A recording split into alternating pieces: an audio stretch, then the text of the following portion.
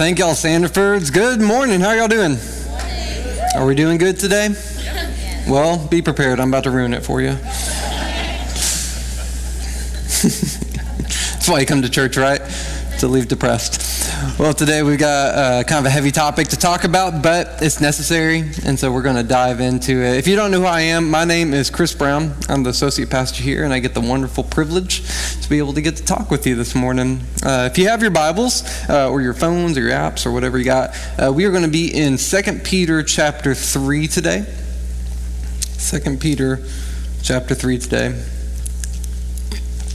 Excuse my voice. Friday, we're doing Journey to Bethlehem, and where I'm standing and doing my part, smoke is just blowing right in my face the entire time. So my throat's a little scratchy. All right, 2 Peter chapter 3. Can we all stand up together for the reading of God's Word?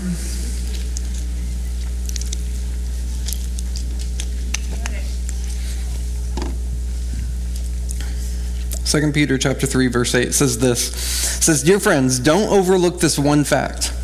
With the Lord, one day is like 1,000 years, and 1,000 years is like one day.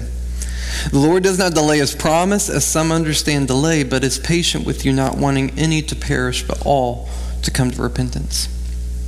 But the day of the Lord will come like a thief, and on that day the heavens will pass away with a loud noise. The elements will burn and be dissolved, and the earth and the works on it will be disclosed." Let's pray. Lord, we come to you today thankful that your word gives us insight into who you are and to the reality of the state that we're in. And so, God, I pray as we just take a few moments and dig into your word and talk about you, God, that you would humble us and that you give us insight into what's going on, better depth into who you are, and peace when we can't fully understand what's going on. And so, God, I pray that we would come together as the church and know how to respond in times that we don't understand. God, it's in your son's name I pray. Amen. All right, y'all can have a seat. All right, how many of you were in marching band when you were younger? Yeah, okay. How many of you have at least seen a marching band? Okay, so if you haven't been to a marching band or if you haven't seen a marching band, you might be a little confused. But we've all seen, most likely, the band. You know, they go out there on the field and they start moving all around and going in different patterns and stuff like that throughout the halftime show.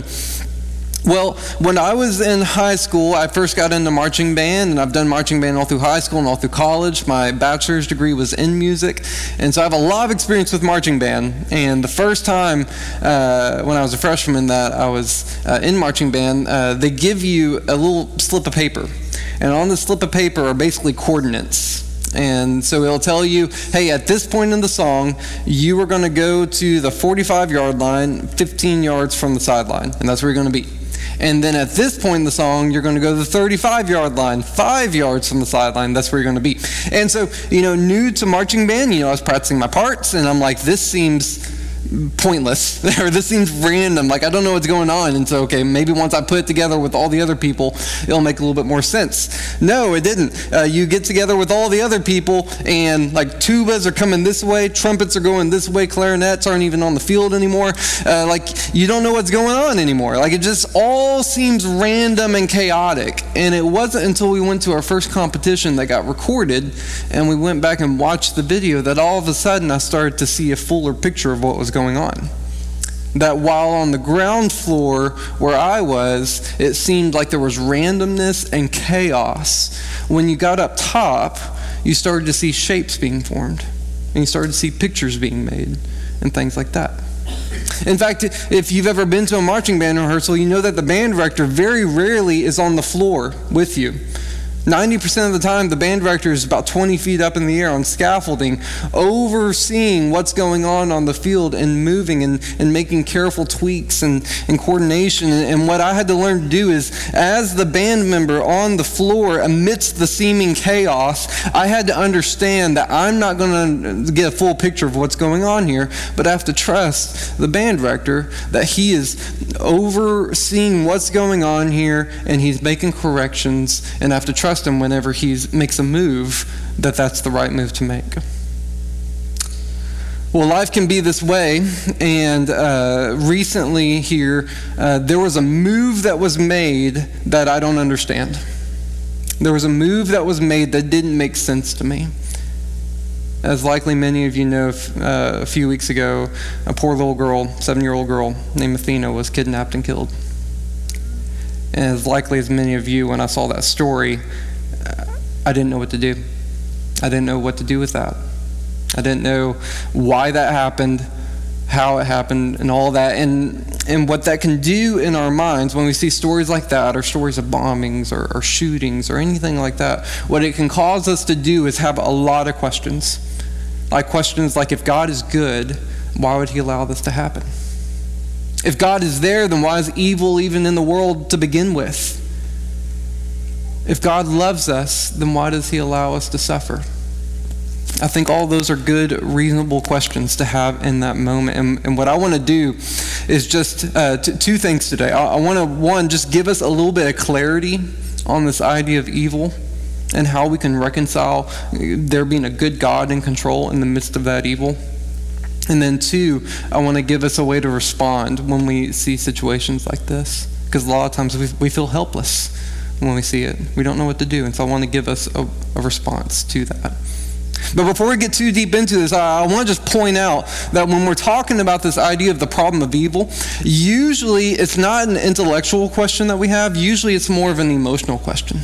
Like usually we don't have a hard time squaring that peg in our mind that the presence of evil on this earth doesn't discredit the goodness of God and that he's in control. Like if I was to take you and throw you into a closet, shut the door, turn out the lights, and leave you there, that wouldn't cause you to question the very existence of light. Like it may cause you to try to figure out, how do I deal with the darkness that I'm in, but you wouldn't throw the concept of light out the door. In fact, it's only because of your knowledge and experience with the light that you can understand the depth of the darkness that you're even in. And that's why us as both Christians and non-Christians alike can look at this tragic situation with this girl and all agree and call this evil. The reason we can do that is because Romans 2 tells us that God has ingrained his very law onto our hearts. And so whether or not we know him or not, we have a moral compass, if you will, that's guiding us to the light. So the very fact that there's evil in this world and that we can call it evil isn't a discredit to God and to God's goodness. In fact, it's proof that God's goodness is out there because he's pulling us to him. He's the light that's trying to pull us out of that darkness. We can call it evil because we have knowledge and experience with the light. And so what I want to do today is, as we get into this, to just understand that this likely is probably more of an emotional issue for us than it is an intellectual issue. That we're not figuring out how to explain evil as much as we're trying to figure out how to grieve evil. And so just know this, if that's you today, there's nothing that I'm going to say that's going to make any of this okay.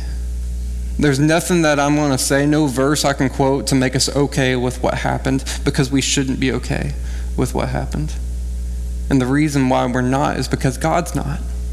God's not okay with what happened. Now here you might interject and you might say, hey Chris, if God's not okay with what happened, and if he's not okay with evil, then why does he allow it to exist?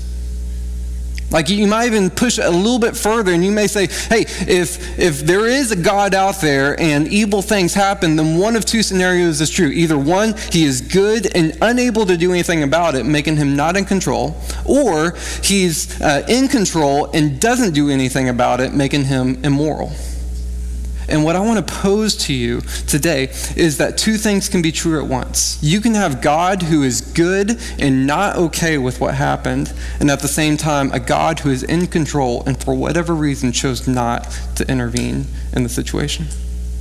If I was to give you an imperfect comparison, I have a daughter who's about 3 years old now, and about a year ago when she was 2, I was watching her play toys with some other kids, and if you have any experience with 2-year-olds, they don't quite understand the concept of sharing, right?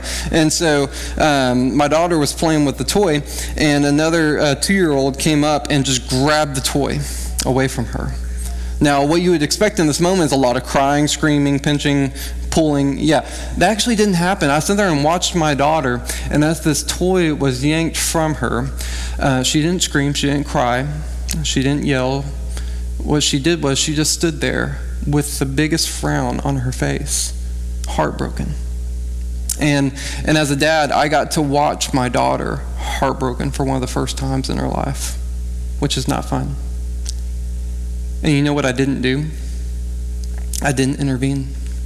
I could have. I could have walked over there, snatched that toy back and gave it to my daughter. I could have walked over there and lectured the other kid as to why you shouldn't do that, but I didn't. I just stood by and watched it happen. And it wasn't because I endorsed what was going on, because I didn't.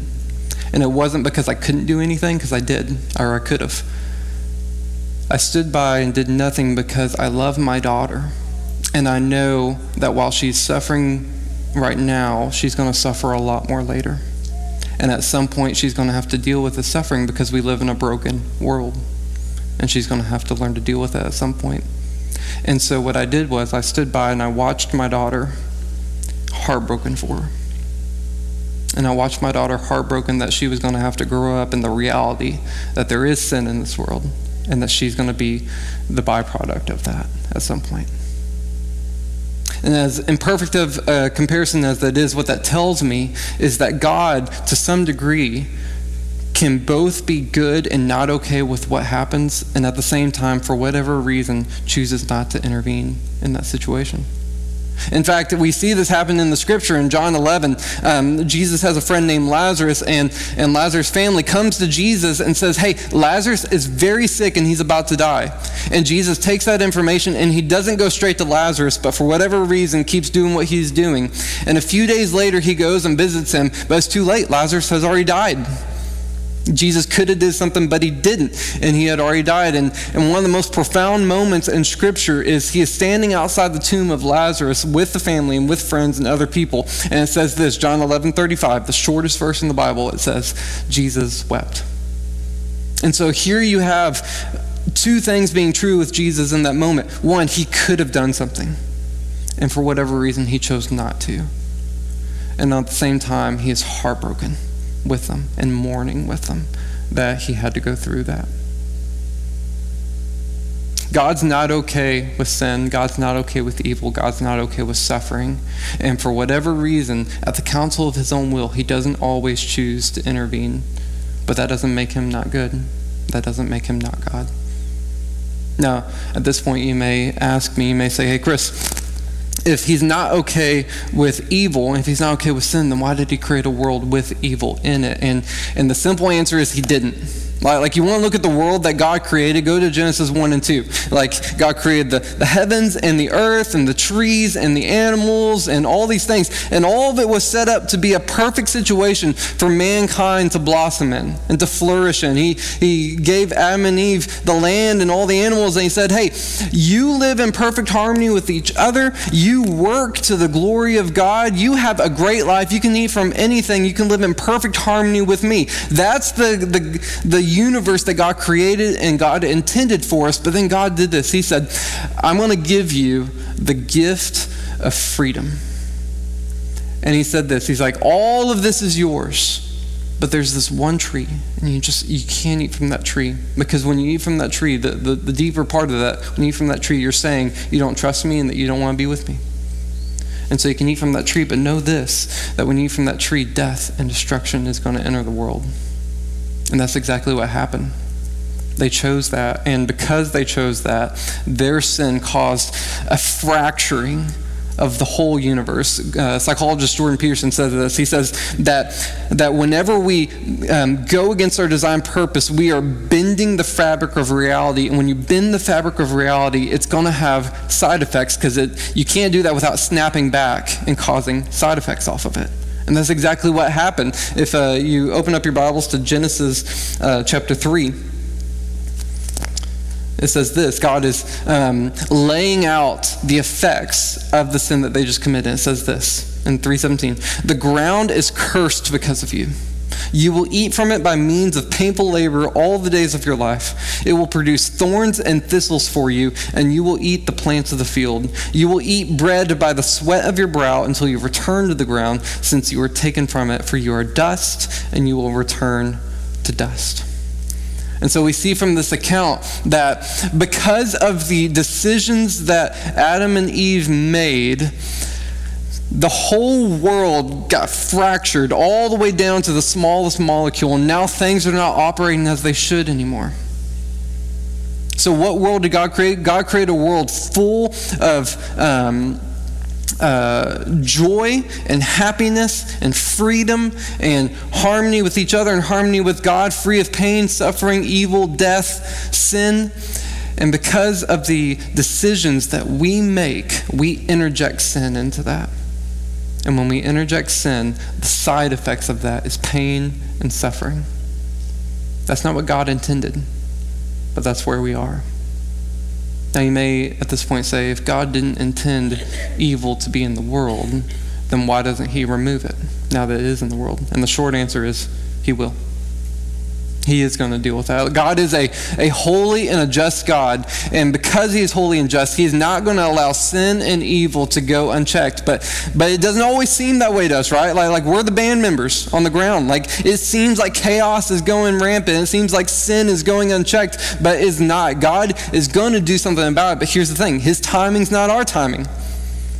Right? Like he's not on the ground floor with us. He's way up top watching the picture being formed and coordinating the picture to be formed. So there's going to be things that happen that don't make sense to us, but it makes perfect sense to him. And we see this addressed in the scriptures when people say, hey, why isn't God doing anything? Why isn't God dealing with sin? 2 Peter, the verse that we talked about earlier, is actually addressing this very thing. It says that God is going to do something about sin. God is going to do something about evil. And then it kind of goes to answer the question of, well, why isn't it happening? So let's pull back up our verse for today, 2 Peter chapter 3. It says, dear friends, don't overlook this one fact. With the Lord, 1 day is like 1,000 years, and 1,000 years is like 1 day. The Lord does not delay his promise, as some understand delay, but is patient with you, not wanting any to perish, but all to come to repentance. But the day of the Lord will come like a thief, and on that day the heavens will pass away with a loud noise, the elements will burn and be dissolved, and the earth and the works on it will be disclosed. And what that means is this, is that God one day, we don't know when, but one day God is going to come in and he's going to reveal all lawlessness and all evil for what it is, and he's going to deal with it. Why doesn't he do it now? Because again, his timing's not our timing. It reveals to us that God is so far above our time and so far above our, like where we are right now, is that 1,000 days that seem to us is like a day to him. And so like we may live our 70 years here on earth and wonder, well, God, why aren't you doing anything about this evil? And God is saying, hey, your 70 years that you experience, it's like a snap. I've got a bigger plan in place. And trust me, I'm heartbroken with you in the midst of that evil, but I'm going to do something about it. And it may not be in your lifetime, but it's going to be. And it's going to happen. Now the bigger thing to note here is the reason for God's seemingly delay. And it says this in verse 9. It says, the Lord does not delay his promise, as some understand delay, but is patient with you, not wanting any to perish, but all to come to repentance. And so you may ask yourself, why doesn't God do something about evil? Well, here's the simple answer. If God was to wipe out evil today, which he could, he would also wipe out every single person who has not placed their faith in him. And he's delaying that moment. Seemingly, he's delaying that moment because he wants all to come into a saving faith with him, giving them as much chance as they can. So while God is, in his long-suffering patience, delaying that wrath and delaying that justice to come forward, know this, there will be a day that patience runs out and he will take care of it. Now here's the beauty of that, is that Revelation 21 talks about how God is going to take all sin and all death and he's going to throw into the lake of fire, and then after that he's going to turn to those who have placed their faith in Christ and he's going to wipe away every tear. And there's no longer going to be any pain, any suffering, any sin, any evil in the world. He's going to deal with it. Here's a fun read for you if you want. Go read the first 2 chapters of Genesis, 1 and 2, and then go read Revelation 21. There's lots of correlations there. And what that tells us is this, is that God is not abandoning his original intent in creating us to live in perfect harmony with each other and perfect harmony with him. While sin has derailed that, he is a God that's in control, and he's going to pull it back to what it is. And in Revelation 21, when everything is dealt with, he's going to reestablish and redeem the world to operate the way that he designed us to operate. We're going to live in perfect harmony with each other, perfect harmony with him, free of sin and free of pain and free of suffering and free of evil. So God is going to do something. God is going to take care of this. And what I want to do is as we try to figure out how to grieve evil when situations like this happen, and we try to emotionally wrap our minds around how this can happen, why this can happen, and grieve it, be encouraged that God is right next to us grieving the exact same thing, and that one day he's going to make it right. And one day he is going to do something about that. But today, what do we do? What do we do today? We read stories like that, which I don't know about y'all, but when stories like that come across my computer or my phone, I'm going to be honest with you, I don't even like clicking on them. Every time I see a headline about a shooting or a headline about bombing or a killing or things like that, I tend not to even investigate it because I don't want to know. Because like you, I just feel helpless in that moment. What do I do? What do I do with this? And so I want to give us a way to respond whenever we see things like this. And I think our best response in that moment when we feel helpless, in that moment when we don't know what's going on around us, I think our best response is prayer. And so what I want to do is just real briefly just give you 4 things to pray for whenever we see things like this. So the first thing I think that we should pray for is that we should pray for peace for the people involved. So like in this situation where the little girl was taken and they didn't know where she was, and then later found out that she tragically was murdered. That family, I can only imagine what they're going through. Like the chaos of that. Like they don't know what's going on around them, and likely they're going to spend the next 10 years of their life trying to make sense of what's going on. And I think the best thing we can do for them in that moment is just pray for them. Pray that they're going to have peace. Philippians 4 says this, is that whenever we take all of our anxieties and give them to God with thanksgiving in our heart, then the peace of God, which surpasses all understanding, will be with us. And so that's one of the things I pray for. When I see situations like this, I just pray for the peace of God to be with them in that moment. And they can be having chaos going on around them, not knowing what's going on or why it's going on or where do they go from here. But what this verse tells me is that underneath all of that chaos, there can be a peace. It doesn't make it okay what happened, but there can be a peace knowing that God is good, that he's in control, and that he's for us. And I tell you, when you have peace like that, it doesn't make sense. Like the world looks on that, and when our whole life should be shattering apart and we are able to lean on the goodness of God, the world doesn't understand that. And here's why: because it's not from the world, it's from God. And so that's one of the main things we can pray for. The first thing that we pray for is pray for peace for the people involved. The second thing that we should pray for is justice for the victims. I don't think it's a bad thing at all to pray for justice. In fact, if you read all through the Psalms, there's many times in the Psalms that David is praying for justice against wickedness and evil. So I don't think it's bad at all for us to pray for that justice will be had, because again, God is a God of holiness and God of justice. Now here's the caveat that I want to throw in, is that while I think we should pray for justice for the victims, we need to recognize at the same time that we are not the arbiters of justice.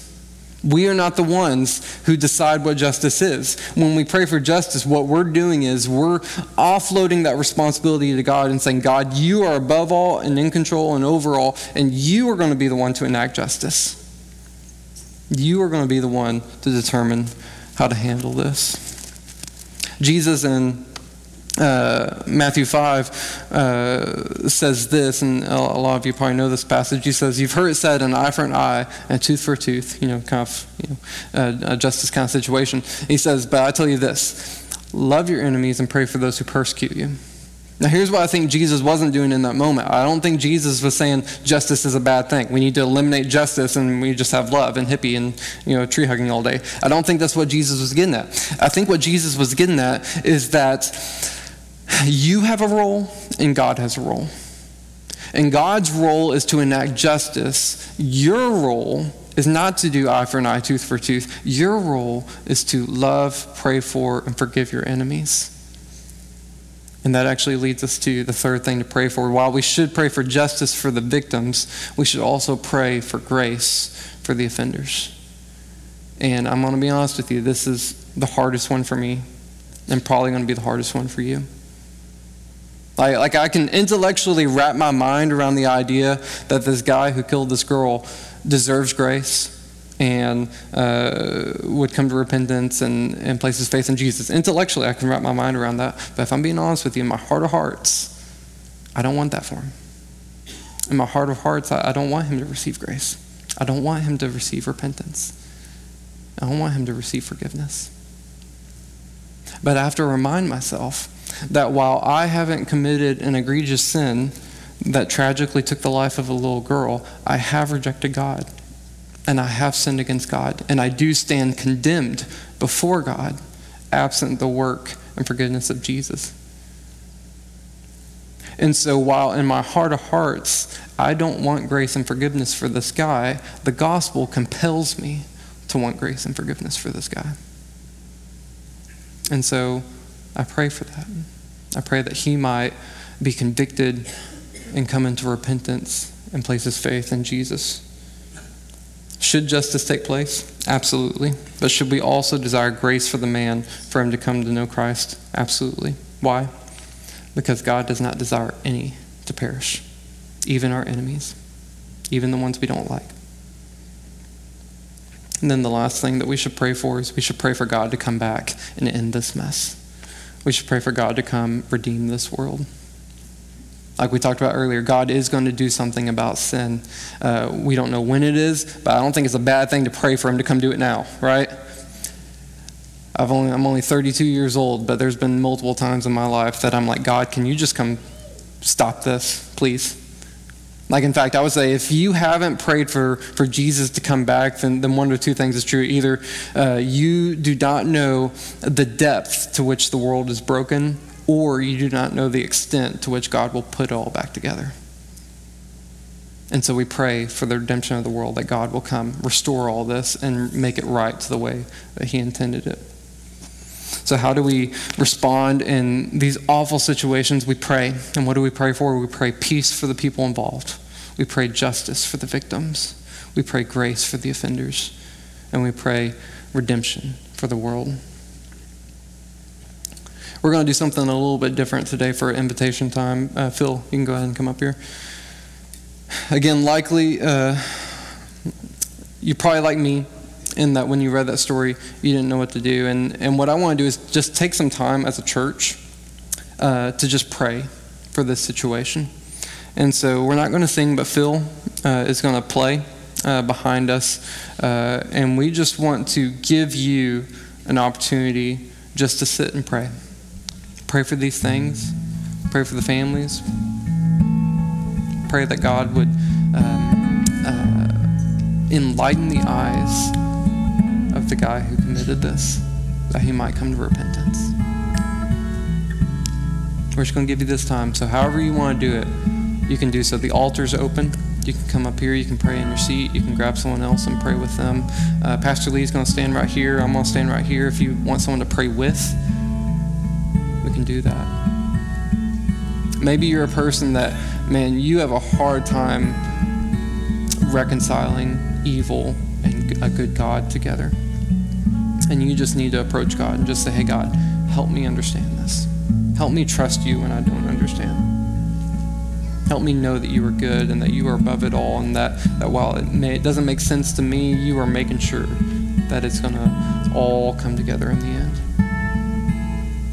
However God is leading you and however God is convicting you to pray, man, we just encourage you to do that. We're going to have a few moments here, so let's take this time.